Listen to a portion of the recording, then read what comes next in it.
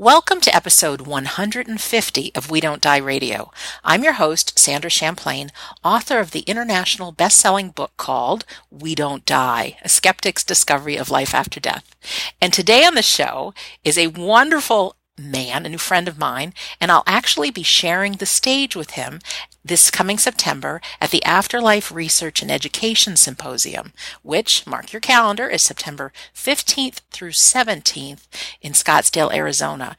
And I don't know what time or date you're listening to this, but there are some discounted pricing. There is discounted pricing depending on when you register. So you want to check that out. Go to afterlifestudies.org and come meet both of us in person and a lot of other great people.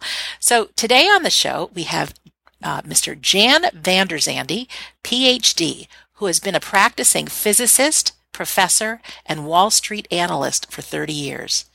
Jan has described in detail evidence for life after death and has been cited in numerous cases. Much of his evidence has been based on his own experiences and has witnessed extraordinary phenomena. Jan is the author of the book, Life After Death, Some of the Best Evidence. So, welcome to We Don't Die Radio, Jan Vandersande. It's a pleasure to be here, Sandra, and thank you for inviting me. No, it's my pleasure. And just so our listener knows, Jan and I had an interview scheduled maybe in a month's time from now, and I called him yesterday and I said, can we do this tomorrow? I'm just so excited by his book that I downloaded and the subject matter, and I can't wait to find out more. So, Jan, first of all, where are you talking to us from today? I'm based outside of Los Angeles, where I've lived for 35 years now. Very nice. And but my experiences started back in the 1970s, back in South Africa, and I'll go and talk to you about that in detail. Yeah, I'll have you just start sharing your story, because it's a different kind of take on mediumship that our last episode 149, I came sort of out of the closet with my my investigations into physical and trance mediumship, because quite honestly, when I first heard about it, it sounded weird. So our listener, if you've listened to episode 149, you might have a little sense of what this all is all about. But we really want to hear it in your words, Jan, and what you... So tell us your story from the beginning, how you got involved in this wonderful world. Okay, let me first quickly give a little definitions for your listeners. Okay. When we talk about mediums or psychics, there are two different types of psychics, or two different types of mediums. The simple ones are called mental mediums. These are also called channelers, and these people act as an intermediary between the spirit world and the physical world, and they will give messages. Okay. Nowadays, very few of them go into trance. Most of them are wide awake, and they will tell you, I hear this, or I hear that, or I see this. You can watch TV, you can see the Long Island Medium, James from Prague, and many others who perform on TV. You can see it. These are called mental mediums. They are very common. There are lots of them. Mm-hmm. And I've sat with many, many of them, and I'm sure you have too, Sandra. And they either go from very poor to very good. None of them are 100%, but some of them are good and they give very good messages, and I'll mention some later. Sure. Then there are other types of mediums, and these are called physical mediums, and these are very rare. These mediums produce what they call physical phenomena, and that is what I'm going to be talking to you about today. These phenomena, you're going to say to me, Jan, we don't believe them. Mm-hmm. But I am going to tell you what I've experienced myself, what I've read, and the people I've spoken to. And I've spoken and met many, many mediums. And I was actually just talking to Sandra about some of the ones that she knows and many of the ones that I've met. Mm-hmm. So we're going to talk about these phenomena. I'm going to describe them to you. And hopefully afterwards you'll say, hey, there might be something to it. And Jan, just to interrupt a quick second, if you could just, I know I read it in your bio at the beginning, just a little background as what your career has been, because it helps to know that you're a reputable guy and you're a very smart man as well. But what career field were you in? I know. Okay, yeah, I was good. I am a physicist by training. I have a Ph.D. in physics, and I started I graduated from sophomore college, and I graduated from Cornell, where I got my master's, and then I went to South Africa, where I did my Ph.D. on diamonds. That's a natural place to go to do on the physical properties of diamonds, and that's where I met my wife. And I met her, and after 3 months, we were married. Wow. And actually, believe it or not, we were married for 45 years, and she passed away last year. She went to the spirit world. And when I met her, we were both very interested in, is there something to life? I mean, we were young. We were in our early 20s.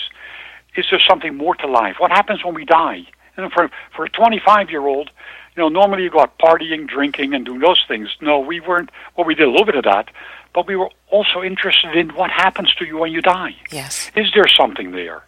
So what did we end up doing? We ended up going to some of the spiritualist churches in Johannesburg. This is in South Africa. It's still very British there. And in Britain, they have lots of spiritualist churches where on Sunday there's a medium who does mental mediumship, and he gives messages. So we went to some of those, and most of it were terrible, terrible messages, nothing really true. But we met some other younger people, and we decided to form a developmental circle, which is something I'll talk about later, and I recommend to a lot of your listeners, if they're interested, this is something they can really do.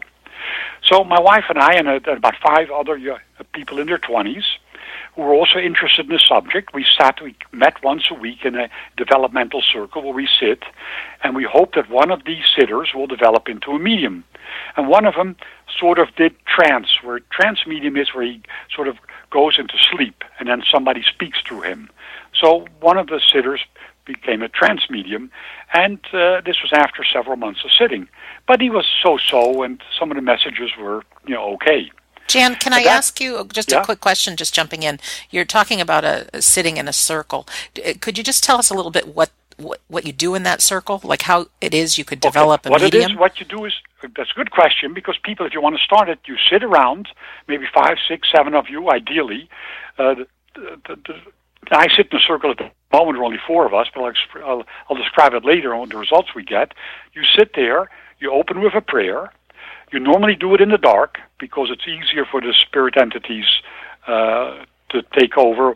And then you sit there for an hour and you meditate. And what happens eventually, somebody will either get impressions, or hopefully, that would be fantastic if somebody goes into trance. Okay. And they go into a sort of a sleep, and they start talking. Like Leslie Flint, a very famous medium, the first time he went to a developmental circle, he fell asleep. And he started talking already. So that's extremely rare, but it happens. So that's what you do in a circle. You meditate for an hour. You do it every week at the same time. It can take frustratingly long before you get results. But if you do get them, they're unexpected and phenomenal. Yes. Okay. Thank anyway, you. So my wife and I sat with this group of people.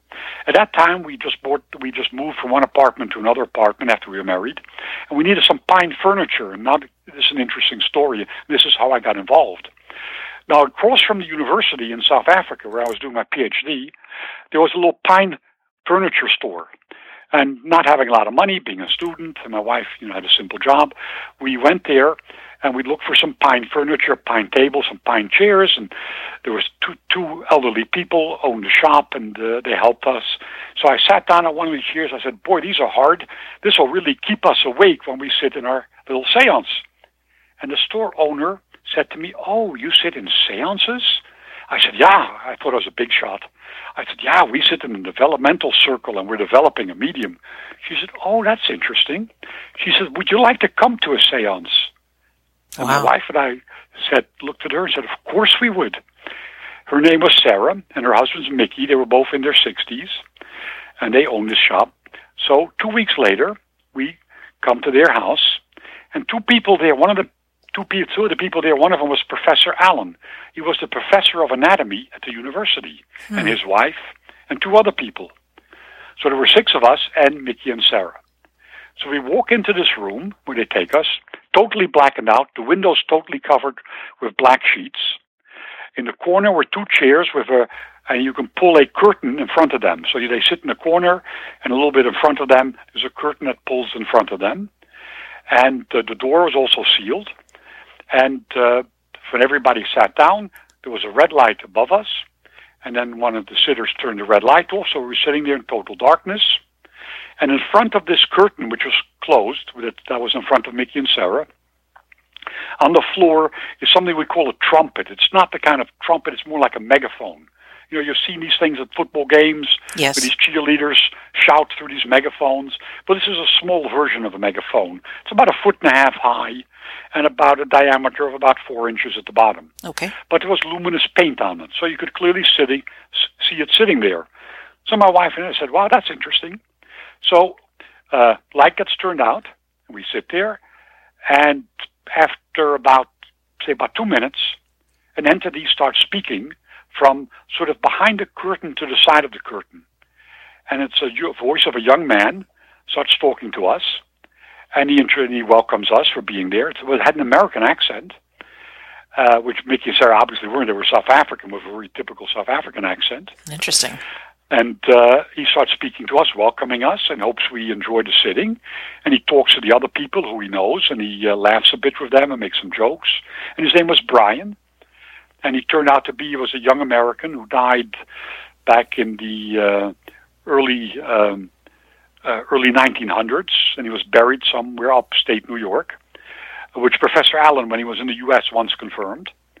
And then Brian said, okay, let things happen and start. So we said, oh, okay, we were wondering what would happen. Mm-hmm. And all of a sudden, this trumpet, this megaphone, starts flying around the room, like a bee does, flying all around, up to the corners, and came right in front of us, would tap us on the head, would tap us on the knee, and would do that to everybody, and would just fly around for several minutes. Didn't hit anything. And this is in pitch darkness. And all of a sudden it stops right in the middle, right in front of that black curtain.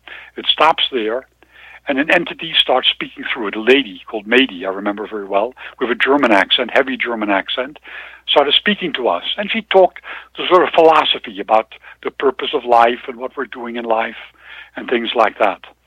So that was quite fascinating. Sure. And, we were dumbfounded. We'd never experienced this, of course. My first reaction is, it's fraud, but then you think about it, how the hell does this thing fly up to the ceiling, to the corners of the room, in the pitch darkness, without hitting anybody? I thought it might have been Mickey holding it, but how does he do that? So, and then a few other entities came and spoke to us, and that was the first sitting we had with them. Professor Allen then said to me, Jan, he said, this is real. He'd been sitting with them for years, and he said, Jan, this is totally genuine. It's not them doing this. You can hear it in all the different voices that came and spoke to us, and then this trumpet flying around the room. I said, but how does this trumpet fly around the room? Right. He says, oh, well, that has to do with ectoplasm. And now we get into the real physical phenomena. Real physical phenomena are involved when we're dealing with ectoplasm. And if you haven't heard about it, it's an interesting substance. It was actually called ectoplasm in 1905 by a Professor Richet, who was a professor in France, a professor of physics. He actually won the Nobel Prize. And it was actually analyzed, ectoplasm, by several famous scientists and professors in 1913, 1916. And ectoplasm basically consists of what the body consists of. Cells, nitrogen, oxygen. It consists of those kind of things. What it is it is a white substance. And I'll describe to you how I saw it the first time. Sure. Because we became very good friends with Mickey and Sarah. They liked us. And we ended up, by the way, sitting with them for 8 years. Wow. Every time we sat with them, and in the beginning it was quite often. Afterwards, when they were getting older, it became less and less frequent. Mm-hmm. But every time we sat with them, by the way, this trumpet would fly around the room. Sarah would always go into trance, and this entity, Brian, would always talk to us. But one of the sittings, they said, Jan and my wife Marlene said, we're going to have a surprise for you. They invited one of their friends called Kitty Gordon. Kitty and Max were friends of theirs. She was already in her late 60s, early 70s. She used to be a materialization medium. And I'll describe that in a minute, and she had stopped because she was getting old, and they'd been doing it for 30, 40 years. So they said, she really stopped. But she agreed this one time to come and sit with us. So Mickey and Sarah would sit behind the curtain in the room. And this lady, Kitty, would sit next to them. And this time they turned the red light on. And then Kitty went into trance. And then all of a sudden this ectoplasm started pouring out of her nose. And it went down over her body onto the floor. And it was still attached to her nose, and just kept on pouring out of her nose, and it was on the floor. It looks like silky cheesecloth. It is a fluid because it was flowing. And when it was on the floor, Sarah was in trance. Brian came out and said to one of the sitters, told him to pick it up, because you can only touch it when they tell you to. Mm-hmm. He told the one of the sitters to pick it up at a corner, to hold it up and to walk across the room. There it was stretched about 5 feet high all across the room, this sheet of white, it's ectoplasm, but call it,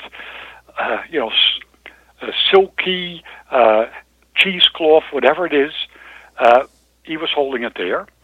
And you could see it was stretched and was still attached to her nose. And you could see all this, Jan? Oh, right in front of us, a few feet in front of me. Okay. Oh, my gosh. And I know. And it was, 4 or 5 feet high, all the way to the ground. It was a big sheet. And then Brian said to that person, just let it drop. He dropped it, and it dropped to the floor, and then started coming all the way back into the nose of Kitty, the sitter, of the medium. So that was our first experience with ectoplasm. I mean, people might listen to me and say, you're nuts. No, I'm not nuts. I have degrees in physics, degrees in mathematics. I was a professor at Cornell. I was a professor at the university in South Africa. By the way, when I mentioned this to fellow professors, they thought I was a nutcase. Yeah, sure. But some of the people who have Nobel Prizes were physicists. Back in the early 1900s, 1930s, people whose professors of physics with Nobel Prizes believed in this because they'd been to seances, they'd experienced this. It is real. And the beauty is, it has been photographed. And originally, the first time it was photographed was back in about 1875, 1874, 1875. It was photographed by Sir William Crookes, a famous physics professor, 1874. He took a lot of photographs of ectoplasm. Photography was just new in those days. Mm-hmm. It was also photographed in the early 1900s by this Baron von Schenk, a German, who had 225 photographs of all different shapes and forms of ectoplasm. Most critics who see those photographs say, it's nonsense, it's all fraud, phony. It's cheesecloth, right? Oh, cheesecloth, it's everything, What I saw it come out of someone's nose, get stretched for 6 feet across the room, 4 feet high, and then when dropped on the ground by itself, it went back into her nose. Mm-hmm. You tell me how cheesecloth does that. And believe me, we saw it. My wife saw it. Everybody there saw it. But it is real. And now coming back to my own experiences is, because in my book, and I recommend if anybody's interested in the subject and you want to see photographs of ectoplasm, that I will vouch for 100% because I know who took them. They're in my book. Mm-hmm. And like Sandra said, Life After Death, some of the best evidence. You can buy it on Amazon, Kindle Amazon.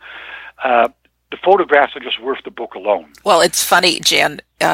Before you and I had spoken yesterday, I ordered a hard copy of your book, and then I was so excited based on our conversation we had that I said, that book won't come in time because I'm traveling for a few weeks. So I downloaded it on Kindle just to see the pictures, and they're phenomenal.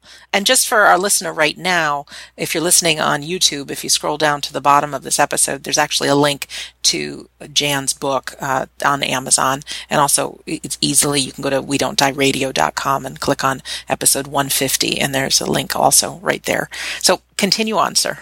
Okay. So the reason I have vouched for these photographs 100% is because 4 of them, and especially the one on the front cover, were taken by Professor Allen, this professor of anatomy at the university. He took those 4 photographs not with Mickey and Sarah. they did not produce ectoplasm in red light. And I must explain this to the listeners. Ectoplasm is very sensitive to light. White light has got more energy than red light. Red light has got a lower frequency, so less energy. So some mediums can produce ectoplasm, like Kitty did when we saw it in red light. Mm-hmm. Some mediums cannot do that, and I'll talk about some later, some that you met, like David Thompson. He can produce materializations, but only in the dark. Mm-hmm. But in red light, it's more convincing because you can see the ectoplasm. So what happens is, and now it gets even stranger, but more fascinating. Okay. And if you've ever seen this or experienced it, it will change your life. Is when this medium then goes into trance, and this was with Professor Allen. He sat with a medium in Johannesburg who Jack would not tell me his name. And the reason was he was a top executive in the insurance world in Johannesburg, mm-hmm. and he didn't want people to know that he was sitting in seances and producing materializations, because a lot of people thought you're a nutcase then. Absolutely. But yeah. And it's so unfortunate. People know nothing about it. They haven't even read the literature. But boy, they can criticize it. And I'll tell you later my big run-in with Randy, the magician, who's nothing but a fraud and a phony. Okay.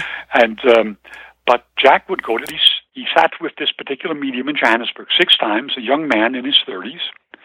The ectoplasm would come out of his nose, and it would first of all form on his shoulder what they call a voice box. So you can see it. One of the photographs in the book shows a voice box, and I also show a photograph there of Jack Weber, very famous materialization medium, never proven to be fraudulent or anything. And Jack also a nice photograph, similarly, of a voice box on the shoulder of the medium. The voice box is used in what's called direct voice. This is what the spirit entities use sometimes to talk through. Either the medium is in trance and they will use the vocal cords of the medium, or they will speak through what's called this voice box, where they will use that voice box and put it over their spirit mouth so they can talk through it. Leslie Flint, who was a very famous direct voice medium, wouldn't even go into trance. He would be awake, but the voice box would form next to his body, and entities would speak. And he would even speak to the people speaking through the voice box. Incredible. He was an incredible medium. And I in my book, I talk a bit about Leslie. Never proven to be fraudulent. This voice box then is used by spirit like Brian with Sarah, who would then, you could hear the voice not from behind the curtain, but next to the curtain, and he was using the voice box by the ectoplasm she produced. So this ectoplasm, that's the one purpose of it, to produce what's called a voice box, so spirit entities can use it to talk to us. Then I show a photograph there of this ectoplasm totally draping the medium. And that's exactly what I saw with Kitty, my wife and I saw with Kitty, this ectoplasm draped over the medium. But what happens next is where it gets unbelievable. Okay. This ectoplasm then forms, rolls onto the ground, and then starts rising into a solid form, like into a rod, and goes higher and higher, and eventually it forms a full human body. It forms a full body in white with draperies on it. It's in my book shows it beautifully how it is draped in this white ectoplasm. It is a spirit entity that is materialized. They call it a materialization, that they've materialized in ectoplasm. And the incredible thing is, this entity then will walk around the room, talk to the sitters, and touch them if they're allowed. He will touch the sitters, or he will allow them to touch them. And these entities were photographed by Professor Allen. He photographed 2 full materializations. They're in my book. He had a professional photographer with him. They used ultraviolet film, mm-hmm. and they filmed this in red light. And when you look at that photograph on my front cover, you can see on the ground there in the background, I don't know if you noticed this, Sandra, a whole pile of ectoplasm lying there. An incredible amount. So you get this whole entity, which, by the way, is totally solid, speaking to you, and you get this ectoplasm, these draperies, folds, draping down from the entity. Wow. It is just unbelievable. Now, and they talk to you. Now, the most impressive example of a materialization medium, and I want to talk about him because there is no one else who's ever produced what he did, is called Alec Harris. Yes. Alec Harris. Yes. I mean, I think you know about him. I've just read the book that was written by his wife. His wife wrote the Louis book. Harris. It is Louis Harris. Just great. Now, you won't believe it, but my friend, Mickey and Sarah, the ones we sat with, sat with Alec Harris and his wife. Oh, it's tremendous. They had sittings with them.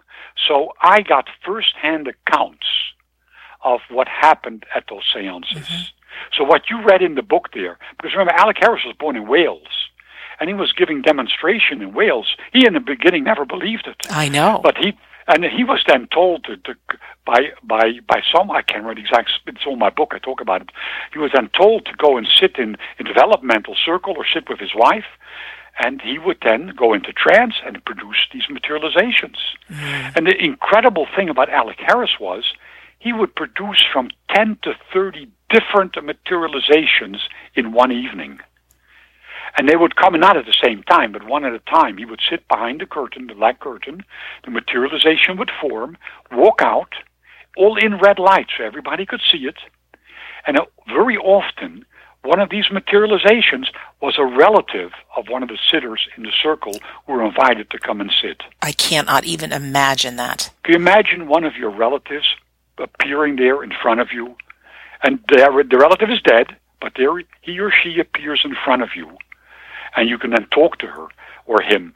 And this happens so often. There are many accounts, I give them in my book, where this happens, where this Alec Harris produced these phenomena.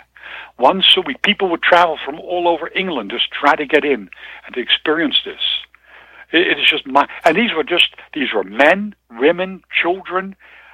The one guy materialized, missing a leg, and his relative said, "Yes, that's my brother." Right. He lost his leg in the war in Singapore, Second World War in Singapore, and they materialized like that. I believe even animals did. I think in the book animals, there's a yeah. pet in cat. Even one of David Thompson's sittings, an animal, a little dog appeared and ran up and jumped up and sat in someone's lap. It's just unbelievable.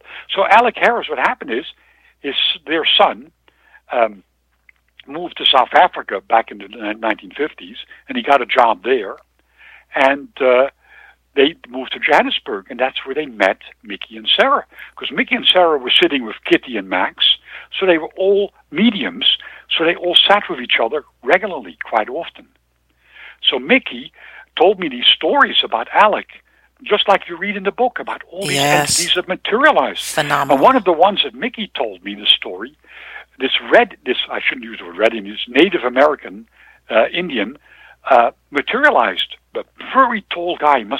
Mickey said he must have been 6.5 feet tall. Really big guy. And he stood there in front of everybody in red light, and he said to Mickey, "Mickey, I am your guide." And I forgot the name. "I am your guide. Please come up in front of me." So Mickey walked up, and there is this entity in ectoplasm, in white, talking to him with a headdress and Indian dressing, Amazing. American Indian dress. And he said to Mickey, hit me on the chest. So Mickey said, "What?" He said, "Yeah, hit me on the chest." So Mickey gently taps him on his chest. And the guy says, "I said, hit me on the chest." So Mickey hit him a little bit harder. And the guide again said, "Hit me hard." So Mickey said, "Okay." He took his hand and hit him as hard as he could. Nothing happened. Not a thing. The guy just took it totally. He said, "Thank you."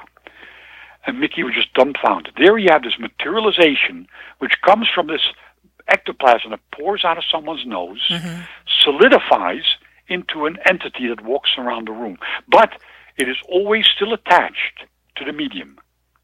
So this entity, even though it walks, it is still attached with ectoplasm on the ground that is attached to the materialization, is still attached either to the nose of the medium or the mouth. Sometimes it comes out of the ears or the solar plexus. So they are still attached to the medium.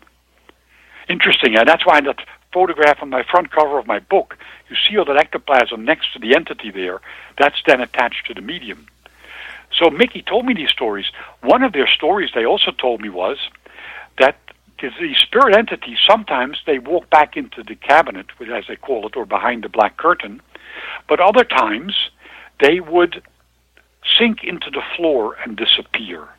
Now, you say to yourself, I don't believe that. But Mickey says, Jan, I saw it with my own eyes. And I think you read about that if you read Alex's book. Yes. Or her book. He sinks into the ground, one of these entities, and still talking. And he talks and talks and talks until his head is just sticking above the floor. You know, the only thing above the floor is his head. And he's still talking. And then his head disappears.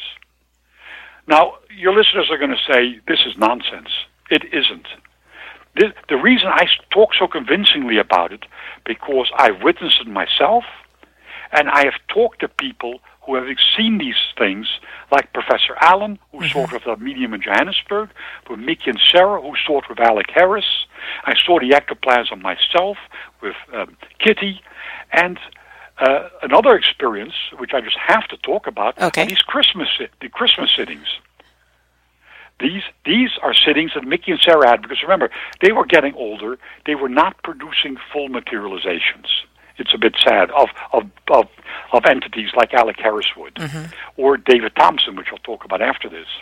They weren't producing those kind of materializations. They were having the trumpet effect. We had people talk to us, lots of different guides, and people talk to us. But they did produce materializations when we had Christmas sittings. They could just produce enough ectoplasm. What happened at these Christmas sittings was, about 10 sitters were invited. My wife and I, we were invited 2 or 3 years in a row. And everybody was told to bring a wrapped gift.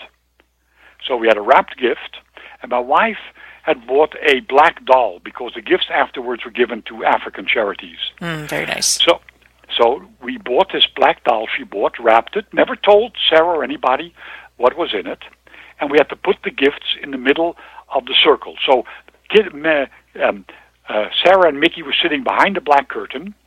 The trumpet, this little megaphone was standing in front, and in front of that, we had lots of little toys that we had sitting in front of them. A toy drum, a toy whistle, a toy trumpet, a toy, some of these little toys that you would rub around and have sparks, and I forgot what they call those, friction toys. There were some friction toys. They were all lying there. And all the presents, there were about 10 presents in the front there. So the lights are turned out, and then firstly, Brian comes out. No, not comes out, of course. He talks to us through the voice box, and he talks to us, and he says hello to everybody and welcomes them there. And he gets to my wife, Marlene, and he says, "Oh, hello, Marlene. Thank you for the nice present." He says, "You're going to have one of those next year, but it won't be that color." Oh. Now, this was in December. My wife had our daughter in November next year, so she wasn't expecting. But he said to her, "You're going to have one of these next year, but it won't be that color." And your present was wrapped. The doll was actually totally wrapped. And of course, it's dark, right? It's dark. No one knew what Marlene had said nothing to anybody. That's so great. Isn't that incredible? I mean, that's what you call nice evidence. And so next November, she had our daughter. And then when Brian finishes talking to everybody, he says, okay, kids, he says, go ahead. And all of a sudden, you hear this noise of all these presents being unwrapped. You hear all this paper being torn apart. And, we had no idea what was going on, you can imagine.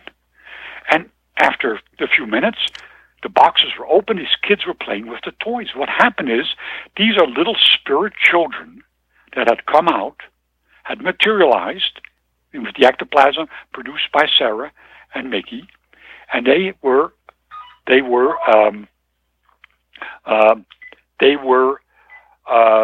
playing with the toys. Then the little toys we put there, little drums, the whistles, they would start playing all these toys. They're playing with the drums, blowing the whistles, blowing the trumpets. It was a hell of a racket. All at the same time. Many all children. At the same time. Yeah. So there were numerous kids. Then they would walk around and pull on your pants. Huh. Like my wife had her hand out, and a little hand would touch her hand, and they told us not to grab or do anything. But if they came and touched us, we should just allow them. So we allowed them to touch us, By me, they were pulling on my pants. You could feel little hands pulling on your pants, and little hands would be touching everybody. And then they had the friction toys. They were rubbing, and these friction toys were little sparks. With the little things, you could actually see little materialization children there for a fraction of a second while they were using these friction toys. So we experienced this. I mean, we experienced this 2 or 3 years in a row. Oh, it's so incredible. It's an incredible experience. I mean, how can anybody call this fraud? Yeah, totally impossible. Jan, one of the reasons I feel so like it's now time for me to talk about this is I was at one of these Christmas seances, and that is exactly what happened.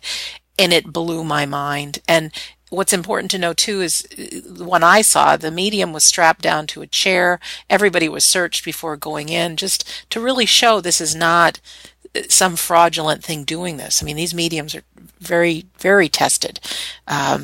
And that's why it's like we've got to talk about this. We need to bring this into the world. And, you know, one of the things, every time you say ectoplasm or seance, I cringe. And it's only because I've seen the Ghostbusters movies, you know, with the green slime. Oh, that green slime. Yeah. And then, you know, we remember in times of, you know, in the books and the movies and things, hearing things about Houdini trying to reach his mother, and they'd go to these seances, and it all sounds like a very creepy world, and it wasn't one that I wanted to really talk about because I didn't want people to think I'm crazy. But it's not creepy. It's filled with love and fun and humor, right?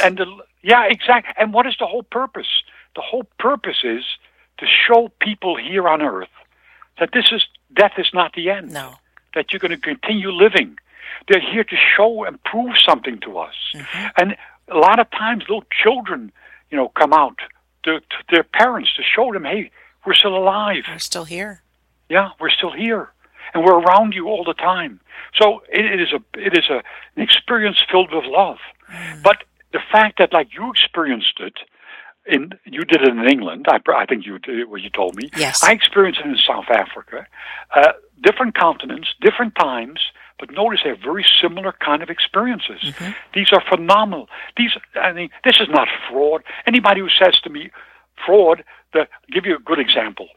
When I was a professor at Cornell, this was back in the early 1980s, they had invited Randy the Magician. I don't know if you'd ever heard of him. He's now retired.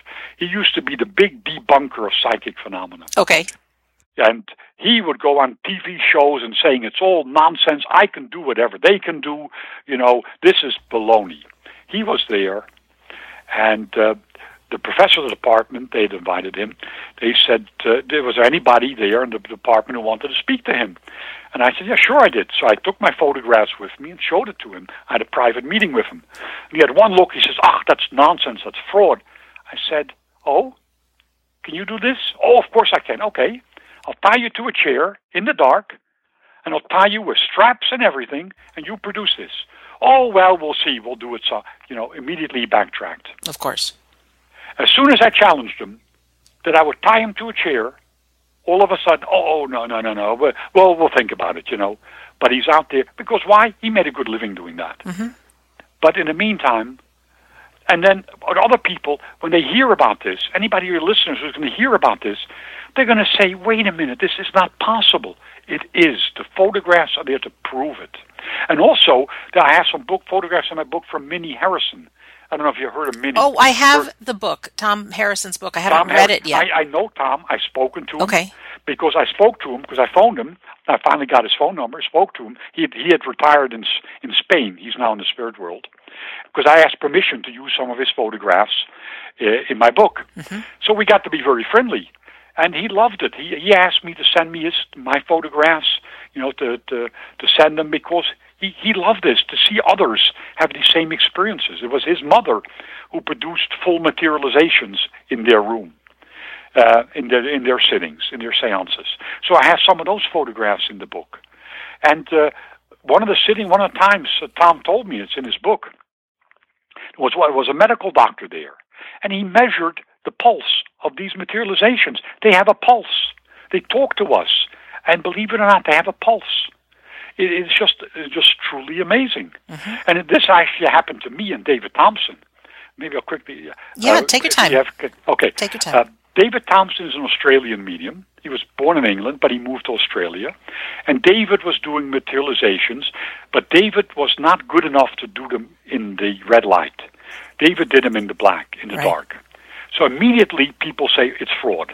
I just pull my hair out, people are so quick to criticize. Anyway, I'd heard about David, and so I managed to get a hold of him and invited him to come to here, Los Angeles, where I live. And this was about 5 years ago. And he came out. We paid for his airfare, and we had 3 seances. And David then gets strapped to a chair. Did you see David, or did you see Scott? I saw both. You saw both? Yeah. So you know what I'm talking very about. lucky. Yes. Yeah, then you saw David. You take David, you strap him to the chair with these plastic tree ties. Mm-hmm. They pull him tightly around him. His legs get tied to the legs of the chair. His hands get tied to the armrests of the chair. A scarf gets done through his mouth, tied to that. So there he is, totally tied to the chair. And we could actually go up and make sure he's strapped in, make sure his hands couldn't fit through those straps, make sure it wasn't a trick chair. I mean, I checked it out. Exactly. And I was the one who organized the room where it was. Mm-hmm. So there was nothing could have been hidden there. Right. Because David came in and that was it. He couldn't do anything. It was not. I mean, the room was totally organized by me. It was totally sealed, totally dark. Lights was turned off, and then, as you know, his guide William mm-hmm. comes out. Now William, he walks in boots, so we had plywood on the ground, so you could hear him step hard on the plywood with boots he was wearing. David was wearing sneakers, and he walks around, William, touching everybody on the head mm-hmm. with his big hand. Did it happen to you, Sandra? It did, and it was a big, warm hand that I felt. Wasn't it? So, and I asked William, I said, William, do you have a pulse? So he grabbed my hand with his hand. He put it up to his neck, and I could feel his pulse in his neck. Incredible. There he's standing right in front of me, and we were talking, and he thanked me for getting David to come out, and then he walks around talking to everybody. And he talks about, hey, all we're doing here is to show to you that you live after you die. Mm-hmm. You're not going to die. And yes, you're going to die. Your physical body is going to leave you, but your spiritual body is going to go on. And that's where he came out, what he did. And David does the same thing. He has trumpets, these trumpets flying around the room. And one of the sittings, I had 2 of my own trumpets that my wife and I had used. So there were 3 trumpets flying around the room at the same time. Now you tell me, and then people tell me it's fraud. I say, well, how the hell? Oh yeah, he gets out of the bindings. He has night vision goggles. Mm-hmm. Then he takes the trumpet and moves it around. And I said to that person, you ought to go to an insane asylum. You're a nutcase.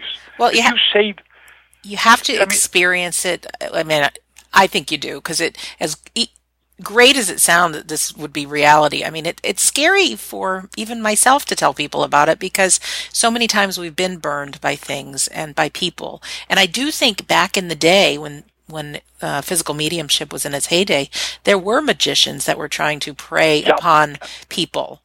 Absolutely, and they used to take these trumpets and tie them with a string and whiz them around the ear. Yeah. But you could hear that. If you listened closely, you can hear the whizzing. These trumpets fly around the room to the corners at this high speed and come and tap you on the head, on the knee, even if it's in the dark. Oh, and very gentle. Very gentle. And they just hover. Things just don't hover. But there is fear, so I can totally understand that. But I think that's why this is so good that we're having this conversation. Yeah, because, I mean, you and I have experienced it, but I have spoken to the people who sat with the greats in this field, I've spoken to people who sat with Leslie Flint, with Alec Harris. I know the people who took the photographs. I've spoken to them, and they swore blind. This professor of anatomy, is he going to phony a photograph? I mean, we became friends for 20 years. We were great friends.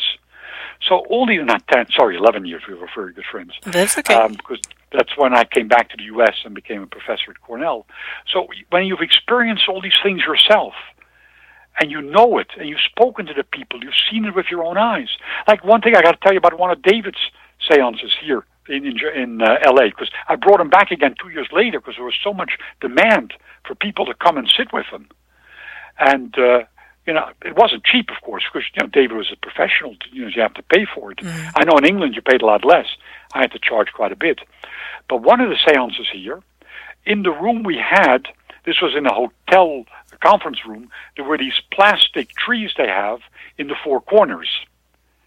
And they're about 6-8 feet high in pots. The thing must have weighed anywhere from 5 to 10 pounds. During the sitting, those 5 plants were taken from the corners and put right around me. So there I was sitting with those 5 trees right around me. And little Timothy, who is a little guide of David's, mm-hmm. You've heard Timothy. Yes. He was laughing like hell. He says, Jan, we put you in a forest. And he's laughing like hell. And I had no idea what was going on until eventually after the seance, the lights were turned on, and there these 4 trees, plants, these plastic trees, were sitting right around me, my chair. Incredible, huh? Mm-hmm. Plus also, David, as you know, in the sitting where you probably had, they move him tied in his chair to the center of the circle. I don't know if you had that. They did. And how they could move the cabinet that far. And his clothes was on backwards. And his sweater was on backwards. But with us, it was even more amazing.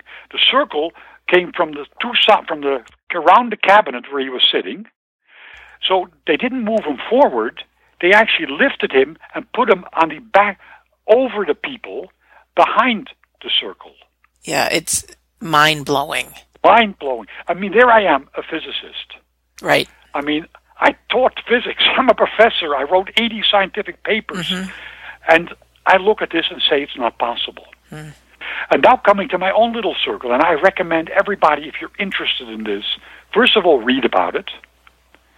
Secondly, if you're interested in developing into a mediumship, go develop a circle. Like at the moment, I'm sitting in a circle where it's myself, we have a medium, his wife, and another sitter. There are only 4 of us. Mm-hmm. Because you need dedicated people. You have to sit every week at the same time.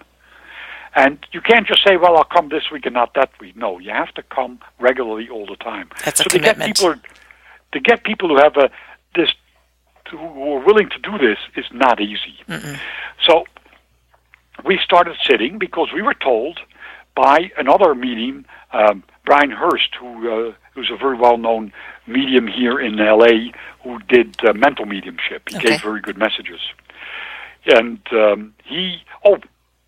sorry, I got to interrupt you for a second. No problem. Because this Brian Hurst, he came to one of the sittings with David Thompson here in L.A. And who do you think materialized? Leslie Flint. Leslie Flint, because Leslie was very good friends with Brian Hurst, who would come to the circle. Wow. Leslie Flint gave evidence. He gave names, addresses to this person, Brian Hurst, that no one knew. The medium definitely didn't know. Proving that it was him. Mm-hmm. Anyway, that's just a side thing. So, what I recommend is if you're interested, sit in a seance like we do. So we started about 4 years ago. And we would you sit for about an hour, like I said, in the dark, and meditate, and hope that someone goes into trance. Is there any songs being sung or any laughter? Yeah. If you can sing, yes, it's ideal. Okay, because I've heard that many times to build energy. That is for a physical medium. If you're developing a physical medium, that you do that, you sing. Since I can't sing and the other 3 sitters can't sing either, in our circle we don't sing. Okay. But we play music. Good to know. We do play music. We play Beethoven's Ninth Symphony, which has a lot of singing in it. So, but it's very nice music, and we use that in our circle. So we play that music, we all meditate, and our medium does go into trance. But nothing happened. But after we sit for about 45 minutes, we then have a table. We have a little table. The table is about 3 feet high. The diameter of the table is about 1.5 feet with 3 legs. Okay. These small little tables. And we would all put our fingers in the center of the table, touching each other, because it was still in the dark. But we know that we're all touching each other. And after about a few months, the table started rotating all of a sudden. Mm-hmm. And after another few months, besides rotating, it would start tilting. And after a while, believe it or not, it started levitating off the ground. Now, we're all touching fingers, interlocking fingers, so there's no way anybody could be doing it. Mm-hmm. And it starts levitating. And it levitates about 2, 3, 4 feet off the ground. One of the sitters, who's short, actually has to stand up while her fingers are still on the table, because the table is at high off the ground. And it levitates for anywhere from 10 seconds to about a minute off the ground. That's incredible. Now, as a physicist, you say that's not possible. Mm-hmm. Nothing moves up against gravity. That doesn't happen. Mm-hmm. Well, let me tell you, it does. And it is an incredible experience. And that happens without having the ectoplasm, right? There's energy being gosh, only cool. Yeah, this Wow. is a different type. This is a different type of energy because the medium is not in trance.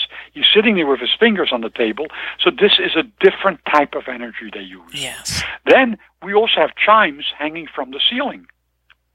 And the chimes, every time after, well, it took about 2 or 3 years, just before the table started levitating, the chimes started ringing by themselves.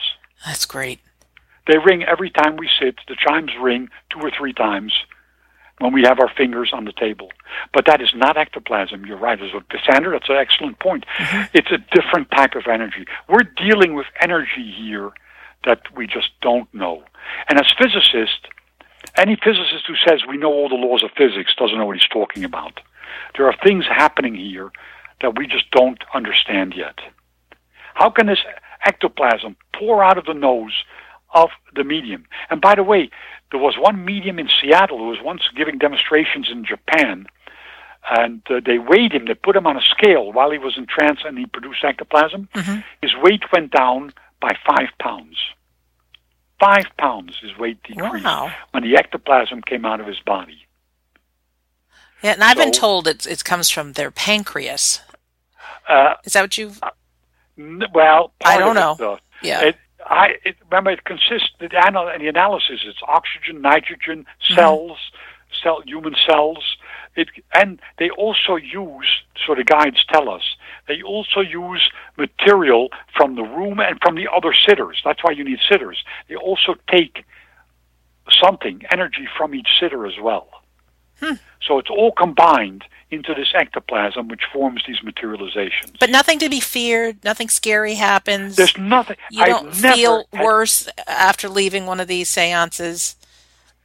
The only feeling I've had is when people tell me it's fraud, and they come up to me and know. Say, oh yeah, he's got night vision goggles. I said, where did he have them? Oh, he had them in his pants. Oh, Jesus. You know, these are the kind of comments you get. Yeah, and there have been people that have been outed for being, that have been filmed on the thermal cameras that have walked around the room and have been holding the trumpet, so it's...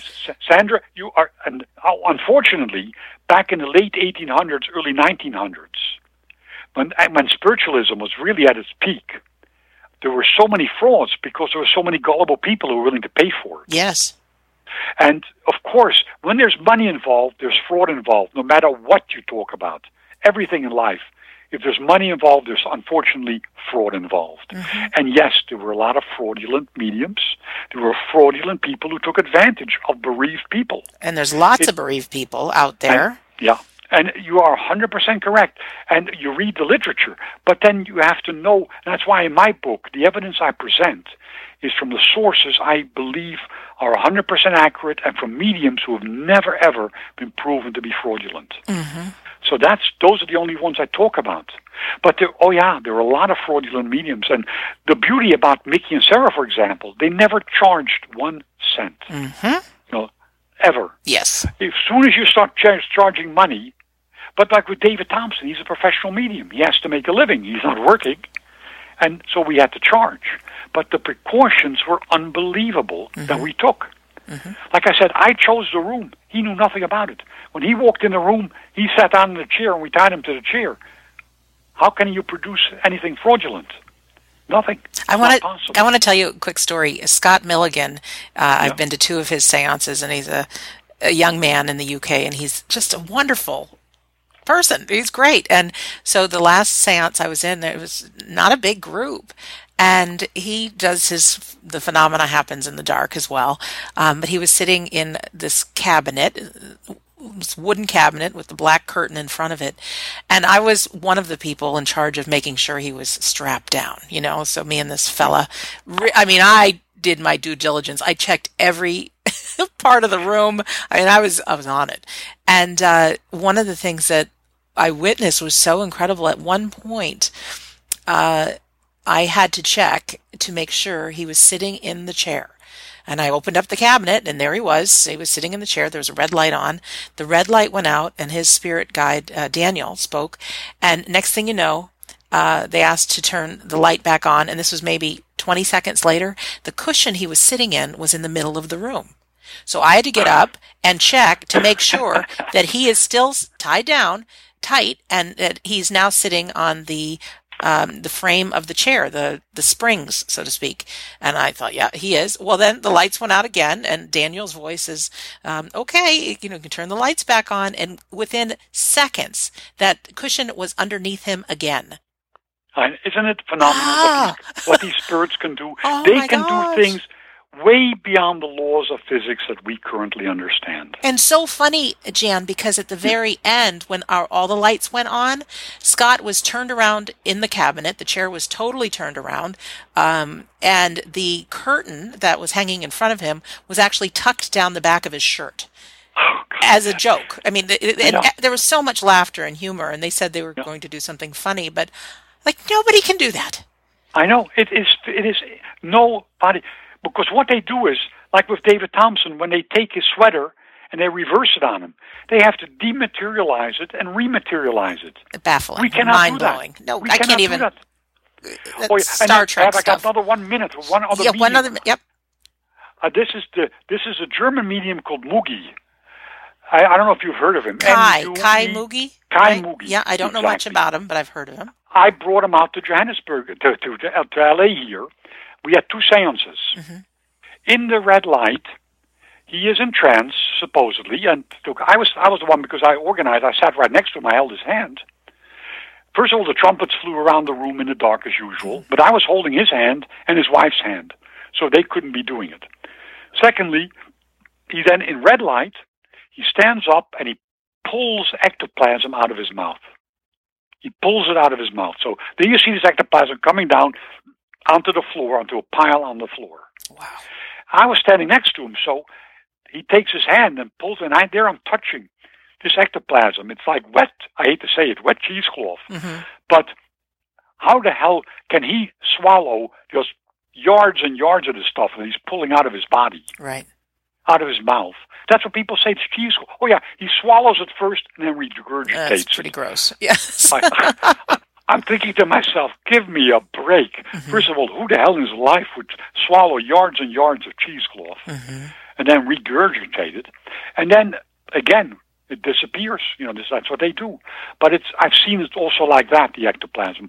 He doesn't do materializations, although hands did materialize out of it. You could see a hand, but the ectoplasm lying on the ground, and a hand starts materializing it. I could see it because I sat right next to it. Jan, I don't want to forget to ask, have you experienced any apports or things that have been brought into these seances from the spirit world? With Kai Mugi, yes, he gave me an apport that was in the ectoplasm. Mm-hmm.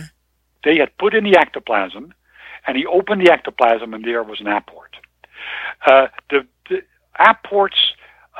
with David Thompson, they've occasionally had him. I've never had him myself. Mm-hmm. Tom Harrison told me that in their seances, they had flowers. Every sitting were brought into the room from outside the room, called an apport. That means they have to dematerialize it and rematerialize it when they bring it in. Mm. It makes no sense to me as a physicist. There's a medium named Jan Dayton who's in the UK, and she told me the story that she was in one of these seances, and everybody was instructed to touch the wall behind them. So it was a small room, and she said there was this hot feeling that developed under her palm, and then she says it almost felt slimy like gelatin. And then they were to remove their hands from the wall, and what developed in her hand was a coin. And she said to actually be part of that, there's no way, that happened. So looking at the clock, we have to think about wrapping this episode up. I want to make sure you share a little bit more about your book, what people can find in it, and then we have a really big invitation for everybody to join us at the symposium in September. How about that? Yeah, I would love to speak to people. If they come and they would contact me, they can talk to me, and I can give them help on developmental circles or more evidence. But the most important thing is, if you're worried about death, which everybody should think about, we're all going to die. Of course. Most people don't want to think about it. They'd rather not. But look at the good part. It gives you a purpose in life. And it gives you this whole feeling that there's a reason for living and that you are going to live. Read the book. The evidence is there. Again, life after death, some of the best evidence. It'll hopefully give you a purpose in life to realize that you are going to continue living and that also you can become part of this. You can develop into a medium or someone and to change your life. It changed my life, it changed my wife's life, and Sandra, I'm sure it changed your life when you experienced this. Absolutely. And it's exciting, and it doesn't matter how old you are. You know, you're never too old to get involved in something you're passionate about, is to know that this is real and we can have fun with it. And and it's not just physical mediums and these other mediums that can, I mean, yes, maybe produce things and have materializations, but we all have to realize that we have spirit beings around us. Our loved ones are in that invisible space with us. We have spirit guides. We are never alone. Exactly. Yeah, it's you hit it right on the head. And we all, I forgot to mention it, of course. We all have guides. We all have these, call them archangels, these guides around us who guide us and help us. And that was all determined before you even incarnated. I love that, Jan. I know. It is. Anyway, it's all good. And there's going to be more, and I can't wait to give you a big hug when I meet you in person in September. No, we will meet in September, and I thank you for inviting me. And I love to share this because, as you can hear, I'm so convinced about this. Yes. Yeah. And I know you are too. So well, now I have a backbone in sharing because I've witnessed enough. And there's some frauds out there, probably, but there is truth. And I want to just give, if people are on Facebook, there's two things I don't want to forget about. One is Scott Milligan and the team from Banyan Retreat Center, which is in the UK, which is where I saw the physical mediums, David Thompson and Scott Milligan. They started a Facebook group called Spiritual Ambassadors. And it's a closed group, but they let everybody in, just have to apply to be part of the group. And what they do, Jan, is they are bringing up people from the past who were great physical mediums. And so there's a lot of discussion, there's a lot of stories, there's a lot of pictures. It's really fantastic. And that's called Spiritual Ambassadors. And then also, we are going to see each other this September at the symposium, but we have a group, a public discussion group also on Facebook.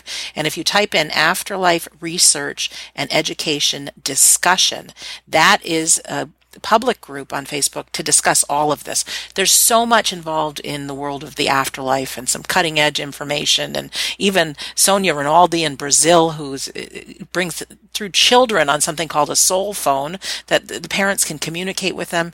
Lots of incredible people are going to be with us at the symposium. So we can discuss all these things in that Facebook group. So a reminder to go to afterlifestudies.org if you want to think about coming to meet Jan and I in September at the symposium, or even if you're just interested in who these people are. If you can't make it, that's okay, but just come check out some of the technology that's out there and what we're up to. So in closing, I want to thank our fantastic guest, Jan Vandersande, for being our guest today. It's been a fun conversation. I want to encourage you to check out his book, which, of course, is Life After Death, Some of the Best Evidence. And attached to this show, however you're listening, there is a link, so you can find his book on Amazon if you wish. Again, come visit us in September at the Afterlife Symposium. And if you have enjoyed this show, take the risk. And it's a courageous thing, I know, and press share or tell your friends about it. Sometimes it's so difficult to share that you're interested in these afterlife studies because you don't want people to think you're a weirdo. I know I certainly didn't. Same with Jan, right? And it's terrible, especially being a physicist, I mean, it's a scary thing. But what I've found is that so many more people are interested in this, and they've been quiet and not telling you because they're afraid of what you think of them. So if we can get this conversation out, we can meet a lot of like-minded people, and perhaps you want to start meeting once a week and having a circle and really witnessing some phenomena yourself. So in closing, my name is Sandra Champlain, and I'm delighted to be your host on We Don't Die Radio. And I do believe with all my heart that life is an education for the soul and that your life here on earth is important. So thank you for listening, and we'll see you soon.